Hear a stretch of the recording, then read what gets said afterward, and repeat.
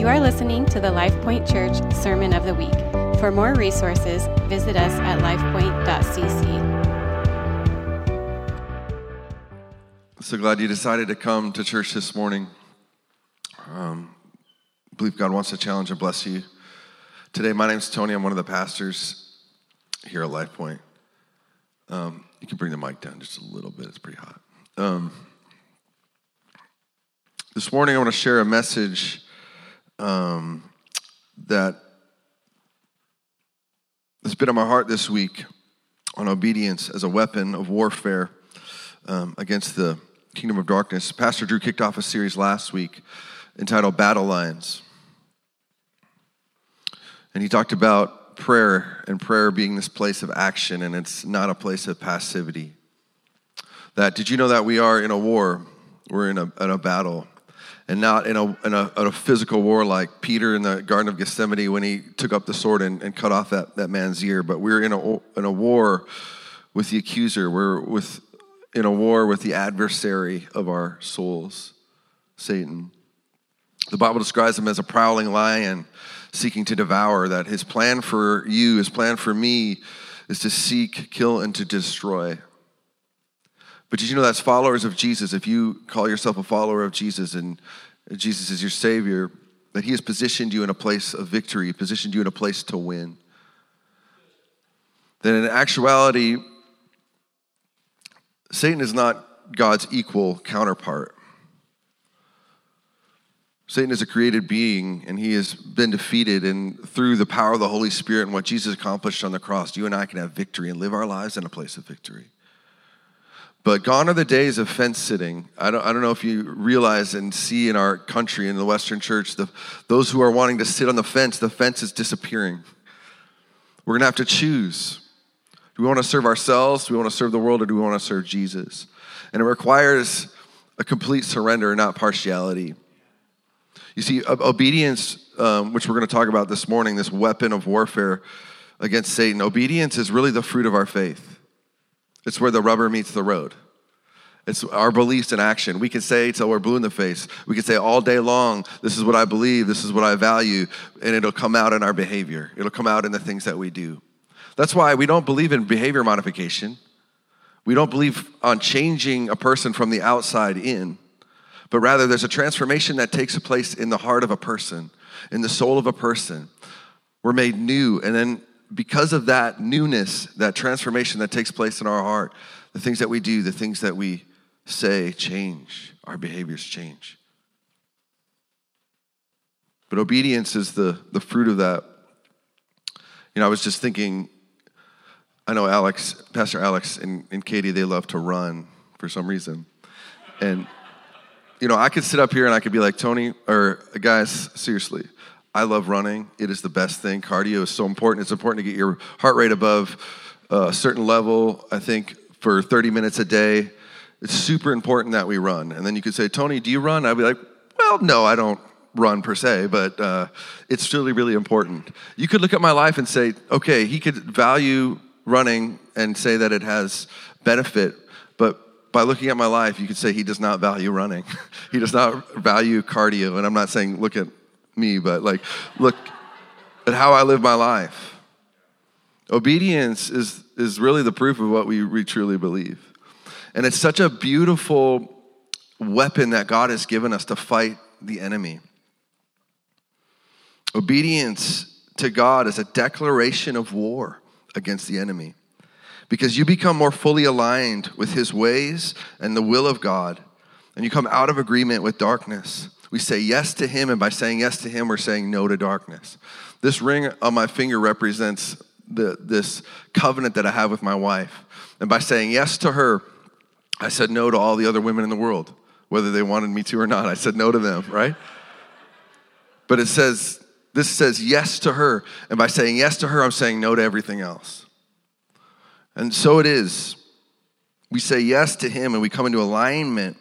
And that means that every act of obedience is an act of faith that releases grace and power into your life, into your situation, into your family. We're in an offensive battle. I don't want you to misunderstand me this morning.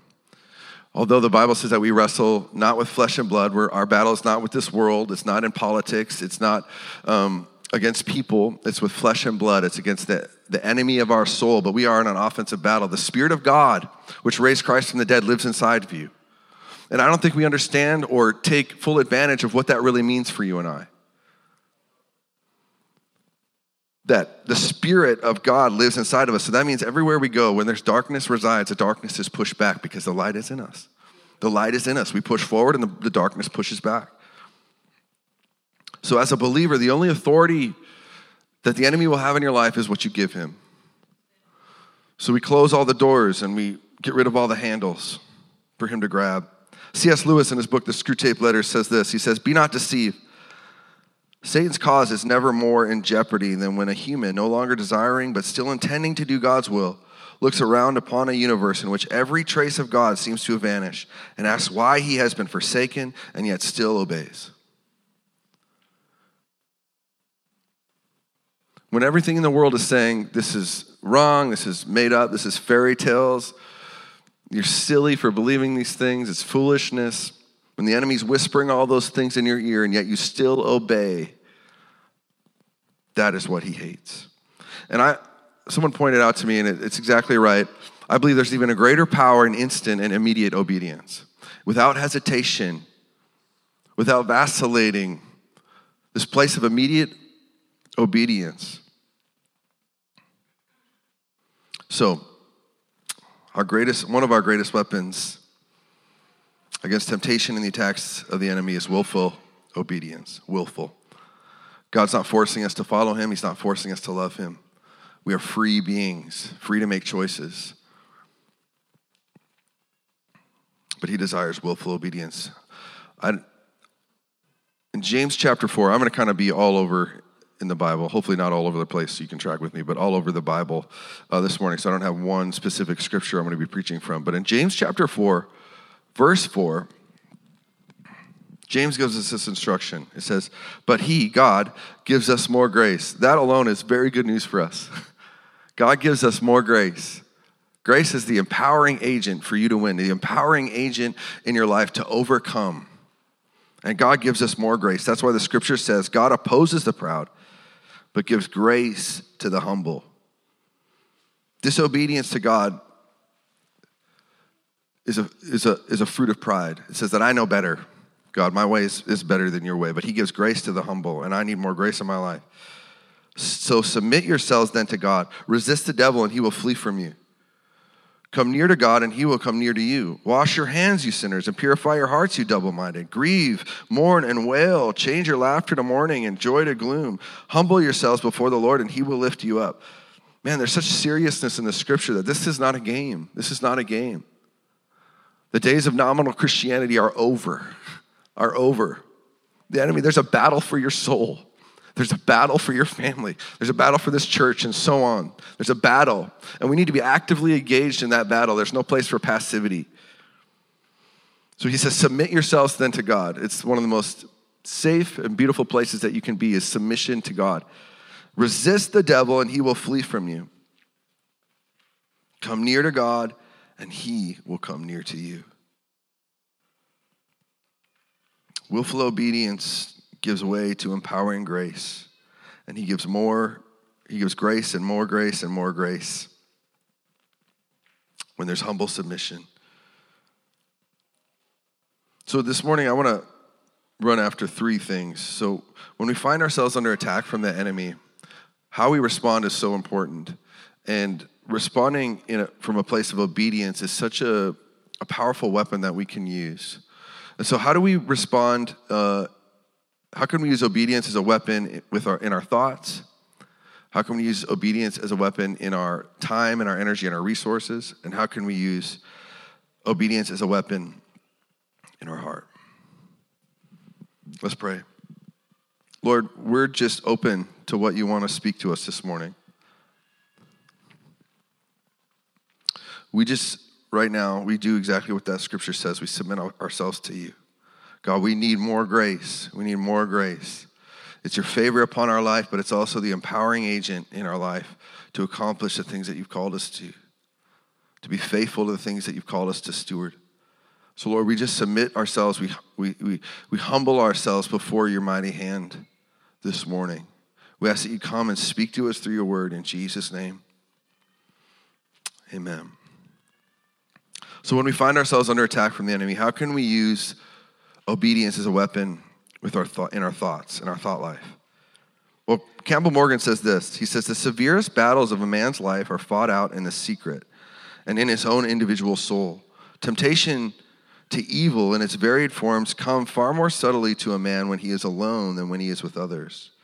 I begin my fight inside, in the secret recesses of my inner life, in the hall of imagination, in the chamber of the affections. There the fight must first be fought. I said this the week before last, that one of the most freeing things that I've learned in my life is that I have a choice over the things that I think about. I have a choice over the things that I think about. And the enemy wants you to think that you don't have a choice. You're just a victim to every thought, every whim that comes into your mind. But you have a choice. I have a choice. And if we take on a victim mentality, which is the way of our day and age, is a very dangerous place. Because the victim mentality is a powerless place. It says, this is just the cards I was dealt. This is just the way that I am. This is the situation. There's nothing I'm ever going to do about it, so I'm just going to complain. And that's not to minimize injustices in the world. That's not to minimize your situation or difficult things that we face in our life. But you are not a victim. Nowhere in this scripture does it say you are a victim. But it says that you are an overcomer. It says that you're more than a conqueror. It says that you're victorious. So that's what we align ourselves. So we need to be so careful what we put into our minds. We need to be so careful what we put, and we need to be ruthless with sin and root it out. Philippians chapter 4, verse 8, Paul says, finally, brethren, whatever things are true, whatever things are noble, whatever things are just, whatever things are pure, whatever things are lovely, whatever things are of good report, if there is any virtue and if there is anything praiseworthy, meditate on those things. He gives us such clear instruction on the things that we should think about and allow to ruminate and marinate in our hearts. You know, this past year, every Saturday night, as I lay my head to the pillow, it's become now routine. I lay my head to the pillow and I get this onslaught of attack of anxious thoughts. And I'm not normally a person that struggles with anxiety, but every Saturday night, without fail, if there's church the next day, I just get attacked with anxious thoughts. And the most, just even outlandish things that you could think about to worry about. All of a sudden, these things just pop into my mind. And the first few times it happened, I was really thrown back by it and caught off guard, like, what is this going on? What's happening? But I've learned to step out in obedience to this word, Philippians 4. And what I do is I stop myself. Those thoughts come, and I actually realize that the choice that I have is that I don't have to be anxious. I don't have to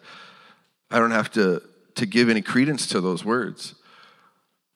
And so I start thinking, I stop myself and I say, God, I know that you're good. I know that you're faithful. I know that you're worthy. Last night, this is what I did. The thoughts came, and I stopped myself, and I said, God, you're good. You're faithful.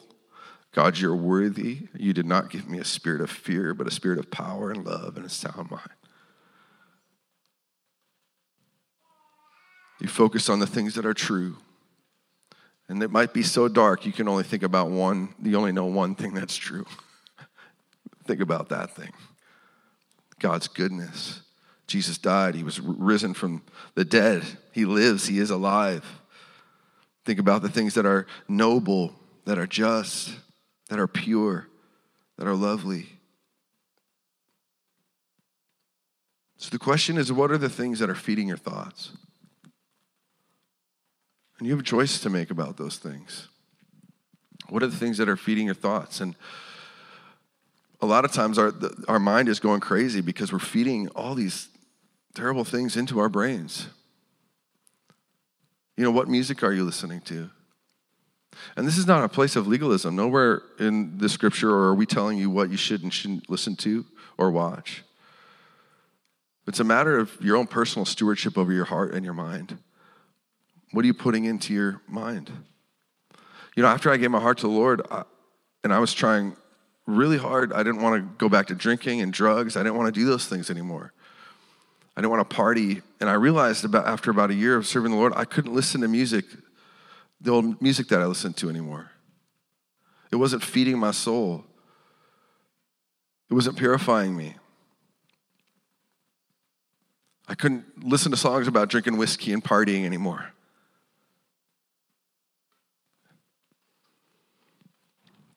What's the media, the news, and the social media that you're feeding into your life? Do you know all those platforms, they profit off of fear? And they feed off fear. The more fear we buy into it and we're feeding into it. That's why anxiety is at epidemic proportions in our nation. They feed off fear. There's actual algorithms. So you'll keep going back for more.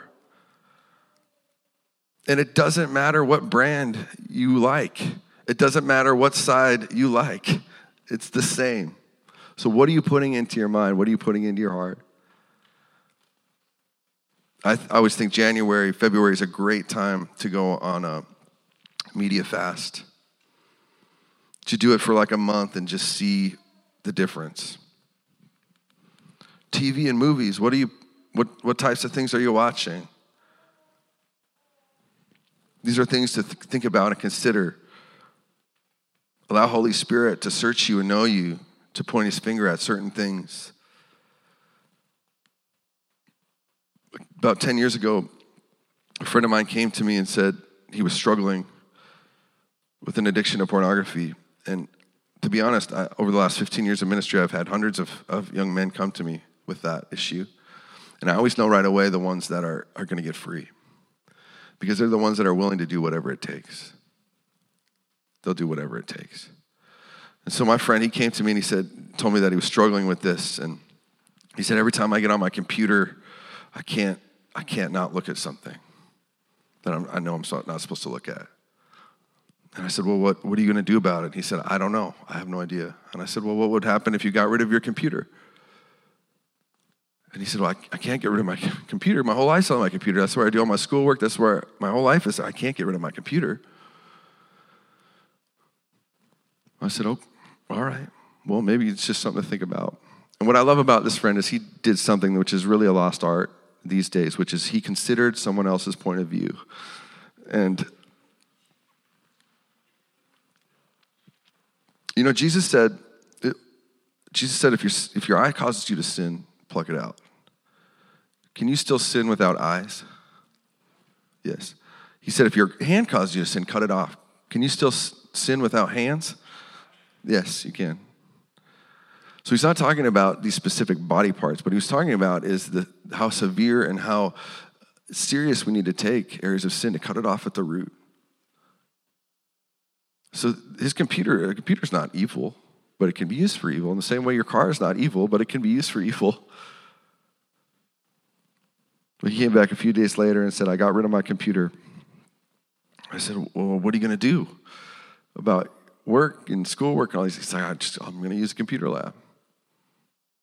And I can tell you that 10 years now, he has been completely free from that addiction. And listen, it's not like a dry drunk who just stops drinking but doesn't change anything else in their life. He was severe with one of the biggest contributors to it, and then he sought out healthy things, and he got involved with a healthy community. He started getting in his word and seeking the Lord.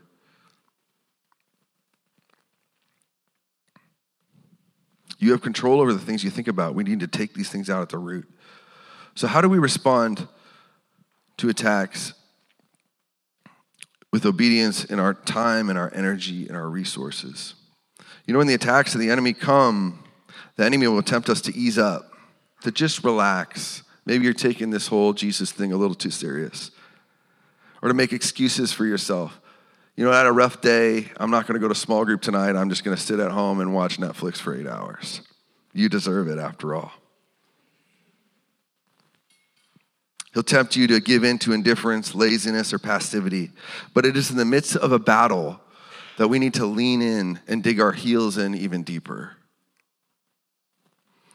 And oftentimes, it's the things that are right in front of us that we need to be faithful to. I see it all the time where people start to struggle and then they fall off. They pull out themselves out of community. They stop coming to church. They stop coming to small group. They stop serving and giving. They stop doing all these things that promote health in your life. Yeah, I used to watch a lot of nature shows, and now I watch more about talking cartoon animals, but with my kids. But I used to really like that. Just really interested me. And when lions are hunting a herd of like wildebeest or something like that, they sit and they watch. And then one starts to chase the herd, and what they look for is a young one or a weak one or an injured one. And then what they do is they seek to isolate it. And if they can isolate it, it's easy. But I saw this one, there was this Cape buffalo, and they were chasing this herd. It was awesome. And they were chasing this herd, and they got this little young Cape buffalo, and you're like, that's it for that little guy. And then out of camera comes this huge Cape buffalo, just like Pumbaa and the Lion King. It was like just destroyed that lion. That's the power of community. That's the power of community. That's why the Bible says, pity the man who falls down and has no one to pick them up. But oftentimes I see people falling off in that area of faithfulness to the things right in front of them. We do not respond according to circumstances, but we respond according to the nature of God. Did you know that God never grows tired? He never stops being faithful. He never stops being gracious and merciful. He never stops being generous. In times of when things have been financially tight in my life, I've purposed in my heart to give more. Because it proves again in those hours of crisis, this is who my faith is in. It's not in the treasures of this world. My faith is in you, Jesus, the provider of my life. We need to live this life as though nothing else matters but Jesus. And the whole world is watching. Is this true? And it'll bear out in our lives in the way that we live. Is this really true? Galatians 6 says, do not be deceived. God cannot be mocked. A man reaps what he sows. Whoever sows to please their flesh, from the flesh will reap destruction. Whoever sows to please the Spirit, from the Spirit will reap eternal life. And let us not become weary in doing good, for at the proper time we will reap a harvest if we do not give up. He just described the human condition, which is we get tired of doing the right thing. We get tired of being the only one who at work who works harder than everybody else, who has a good attitude. We get tired of being the only one in the house that puts toilet paper on the empty roll, right? We're holding the place together.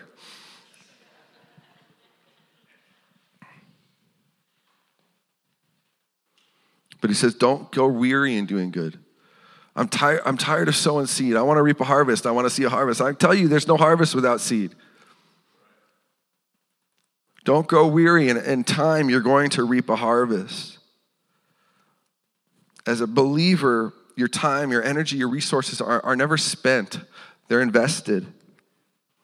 And there's nothing more aggravating to the enemy than a believer who remains faithful to Jesus when things are most difficult. I'm the age now, I'm 37 years old, and I look back at my life growing up, and I've had the privilege of watching my dad be faithful for my whole life. And he hasn't been perfect. He's not a perfect person. But I know Pastor Drew, my brother, and I have shared often about my father. But this is what I've watched. I've watched a man who, when he was 37, his life was unraveling around him, out of his control. His wife was off the deep end.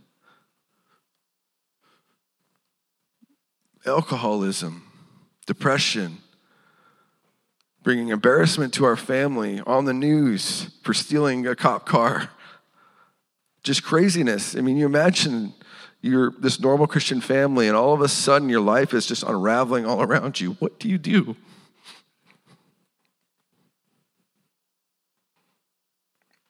He shared with me years later, at a difficult time in my life. He said, Tony, it was in those days where the enemy would tempt me, just stop going to church. Everybody's talking about you. They're talking about your wife. Everyone's going, it's really sad, isn't it? But he said, I resolved in my heart I was going to be faithful. He said, I was going to go to church every Sunday. I was going to hold my head up high. He said, I knew where I stood with the Lord. I was going to shake their hands. I was going to lift my hands in worship. I was going to give and I was going to serve. I was going to continue to sow those seeds of faithfulness. Those times passed, and we have seen the benefit of those seeds planted. But just because we go through one difficult time doesn't mean that that was our one hard thing that we have to go through, and now our life is going to be peachy. Maybe you might go through another hard time in your life. For him, it was watching his son fall off the deep end. Me, fall into drugs and alcohol and embarrass the family, bail me out of jail, all these things. But it was in those places, in that time. Again, he leaned into it. He leaned into his community, his family. He gathered people to pray for me. He was vulnerable. And I believe it was those seeds of faith that went into the ground that now is the reason I'm even standing here today.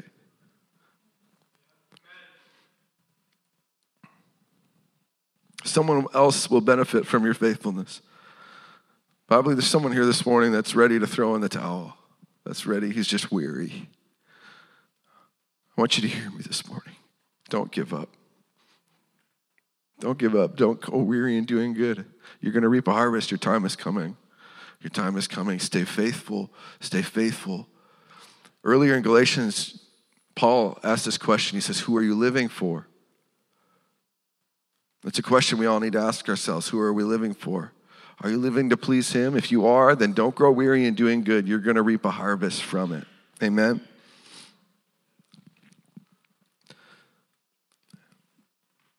And lastly, how do we respond in obedience in our heart, with our heart? Well, I believe the answer is going off of what Pastor said last week. It's in his presence. It's in that place of prayer and worship and thanksgiving before him. That secret place alone with him. David said in Psalm 27, it says, God, you said, seek my face, so your face I will seek. His face represents his spirit, or his presence. Lord, you said seek your presence, so that's what I'm going to do. And then we see it unfold in the rest of the psalm. He said, I would have lost hope if I hadn't remembered the goodness of God in the land of the living. So wait on the Lord, and he will strengthen your heart. Wait on the Lord, and he will strengthen your heart. Psalm 51:10 says, create in me a pure heart, O God, and renew a steadfast spirit within me. Ecclesiastes 9:8 says, let your garments always be white, and let your head lack no oil. It's in his presence where he purifies our heart, that we could be like white as snow. And in Ecclesiastes 9, it says the oil represents God's spirit, his presence upon your life.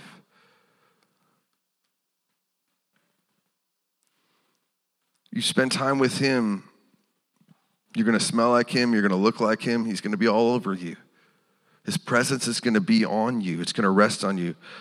Samuel Chadwick says this, the one concern of the devil is to keep Christians from praying.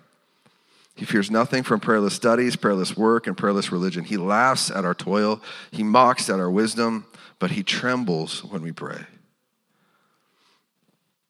He trembles when we pray. The enemy is the great accuser. He accuses God to man and man to God. What happens is he comes, he slithers and he's a thief, and he comes and what he does is he bites you. And then he says, how could God let that happen to you? Can you believe that? How could a good God let something like that happen to you? And then you say, yeah. And then he goes to God and says, see, God, I told you they don't love you. They don't really believe. Only when things are good. He's a great accuser.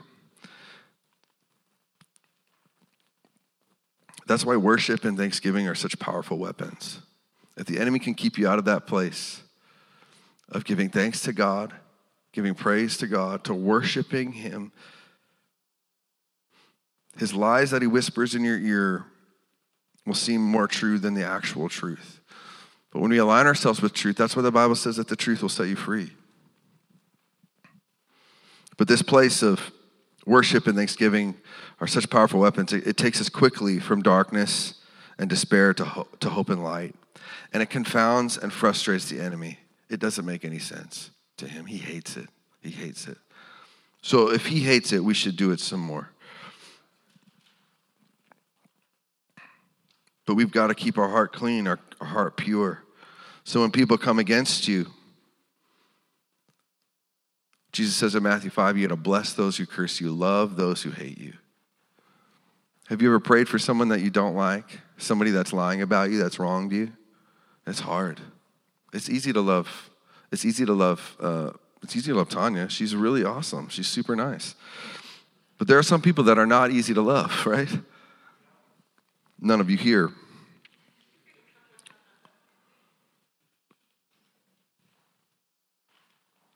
When we begin to worry and doubt God's faithfulness, we start thanking him for what he's done and who he is.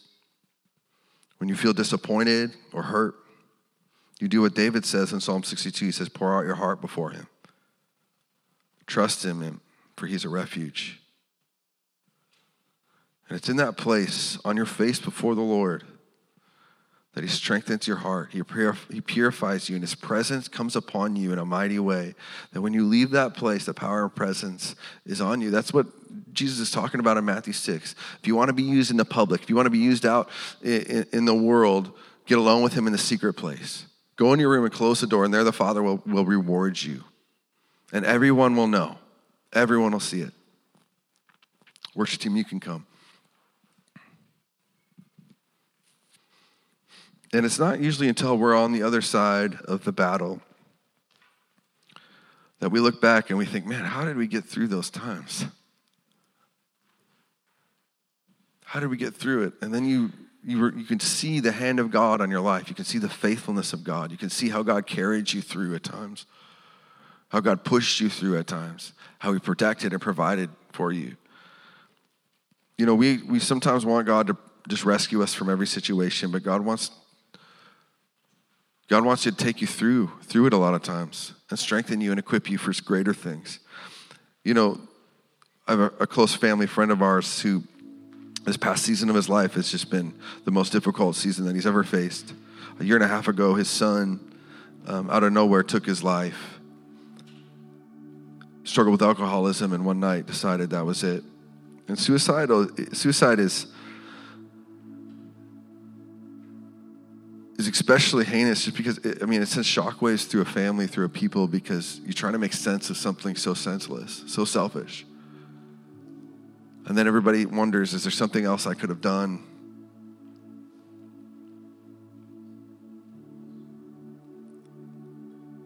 So their family is reeling and trying to grieve and deal with the situation. And then a few months later, he receives notice that he's being sued for $500,000.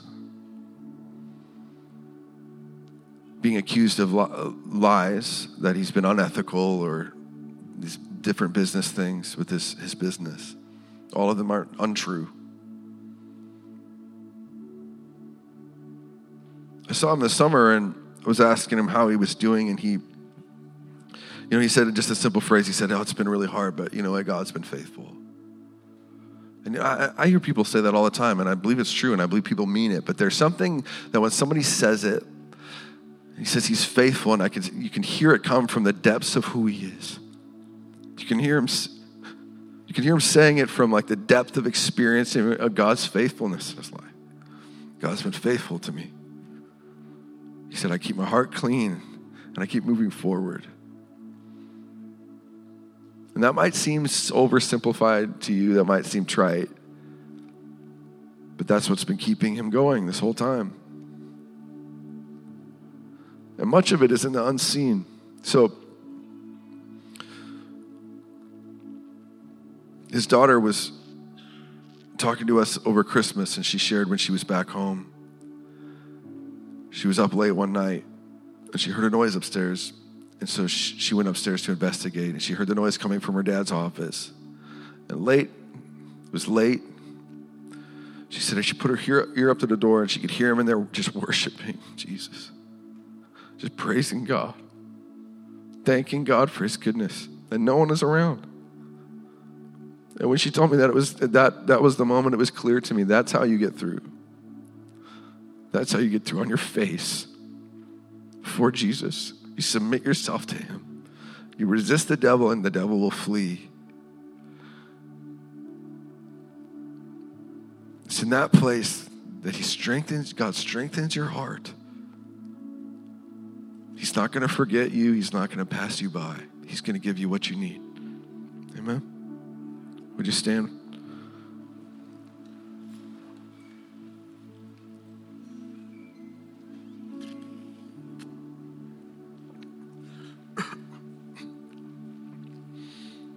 I want to pray for you. Before we do that, I want to just make an appeal. Anytime we gather in a room like this many people, there's a good chance that somebody here needs to give their life to Jesus. So in a moment, I'm going to ask you to respond, and I'm going to ask you to respond by lifting your hands. And I'm not going to ask you to do anything weird, or I'm not going to call you out or embarrass you. I just want to know who I'm praying for. So if you're here this morning and you need to give your life to Jesus, or maybe you've had a relationship with him, but it's grown cold and stagnant, and you need to get your life right with him today. If that's you, would you put a hand up? I want to pray for you.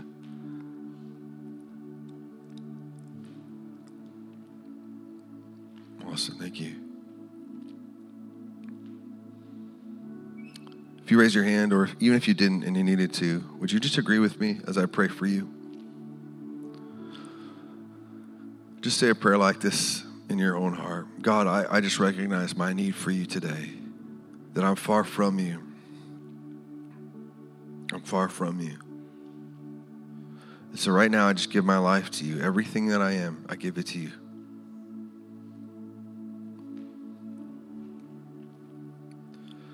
And I stop pursuing the things of this world, and now I start pursuing you. God, I repent and turn from any sin in my life, and I turn to follow you wholeheartedly. I thank you for your blood that's been poured out for my sin. I pray that it would just wash me in Jesus' name. And I pray, Holy Spirit, you just come and live and reside. Come to overflow right now in Jesus' name. Amen. I just want to pray over you. I want to pray a prayer of blessing. And actually during worship, I saw a picture, and I believe this is for someone here this morning. I saw a picture of somebody opening a briefcase. They took this briefcase out, put it on the table. They opened that briefcase, and the briefcase was empty. And that person was just filled with despair. And I asked the Lord what it meant, and I feel like there's someone specifically, you're in a specific situation at work, or there's some sort of project that you need to have the solution and the answer for, and you just don't. And what God is saying this morning is that you're going to find that answer. He's going to give you that answer one day in a place of prayer where you're just seeking him. The answer is just going to drop into your mind. So, Lord, we just agree with that. Whoever that is, I pray in Jesus' name they would step out in obedience to that word. They would seek you, and they would just seek you, and through that seeking, the byproduct would just become that answer. In Jesus' name. Lord, I thank you for my friends here this morning. I pray that you bless them in every area of their life. And I pray in Jesus' name they would be a people of immediate, radical obedience. When the enemy comes with his lies and accusations, I pray that the response would be obedience to your ways, obedience to your principles in Jesus' name, obedience to the things that you've spoken to them and that you're speaking now. And I pray there'd be no hesitation, no waffling in the mighty name of Jesus. And we just call off, Lord, any plan of the enemy, any snare that the enemy has set in Jesus' mighty name will not prosper. It will not prosper. I plead the blood of Jesus over my friends. And I pray you just strengthen us, God. I thank you that you've chosen us. You've chosen us. And you chose your church to be the vehicle in which your gospel is spread on this earth. So Lord, again today we say yes to you. We say yes to you, Jesus. We say yes to you.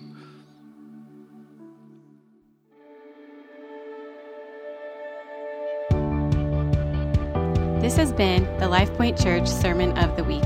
For more resources, visit us at lifepoint.cc.